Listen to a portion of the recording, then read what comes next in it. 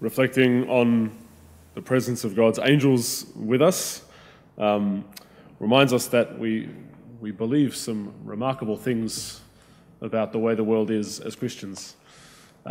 We can easily forget and just kind of go about our day-to-day things and even say our prayers in that and forget that there's a whole spiritual world in which we exist and in which we live and move that isn't kind of present to our eyes, that when we consider that the angels are working with us and bringing God's grace and defending us, and that there are devils as well working against us and trying to undo God's work in the world. It's a profoundly different view of reality than we can see if we just stick with what we see before our eyes, the material sort of thing. There's this kind of magical hidden level that's behind it all, the spiritual world. And this is part of how God has made us, that unlike the animals, as humans, we have this crossover, this dual nature of that we exist in that spiritual realm in relationship with God and in relationship with the angels, as well as just in the world, in our physicality, in what we see. Reflecting on this today as well, with the way that the angels work in our lives, particularly thinking about the role of Michael, the great warrior of the Lord, the defender of God's people. We're reminded that our spiritual life is actually a battle in the spiritual realm, not only in the external things that can keep us from our faith, but that there are spiritual powers that God's constantly at work, and his angels are constantly at work trying to build the kingdom of God in us and build the kingdom of God amongst us, and that there are powers of evil working against that, trying to bring that down. There is a battle, a war, as it were, going on in this spiritual realm that we can't see. But while that's a helpful image to remind us of the great thing that's going on in our spirit, in that spiritual plane, we can also find that image of battle as something that can promote sort of fear within us, where we can worry that we're always under attack, or that we always have to be fighting and super strong and bringing out our weapons and being violent. But there's a way in which the Lord calls us to engage with this spiritual battle that's very different from an earthly concept of battle that we can have.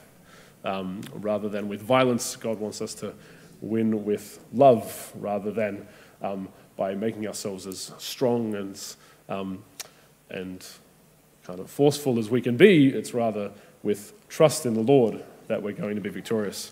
I heard someone talking recently about a quote from St. Francis de Sales, and he was in the church at a time when it was very much a battle. This was when Europe was quite divided between Protestant and Catholic lines, and he was in a mission sort of field where cities and nations were being captured by this side or the other side. So there was quite a battle going on.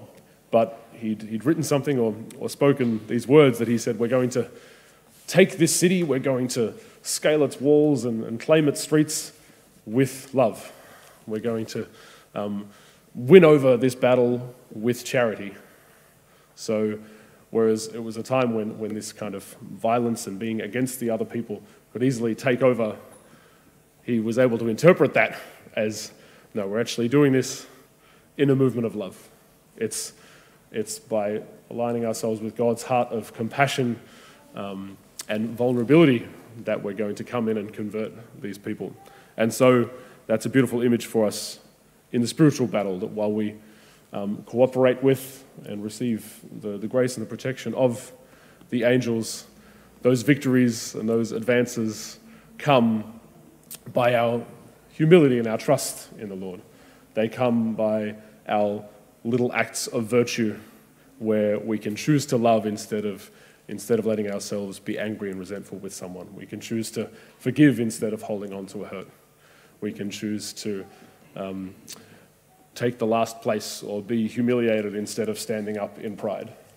This is what victory looks like in the spiritual battle, and that's the kind of graces that the angels are fighting for on our behalf.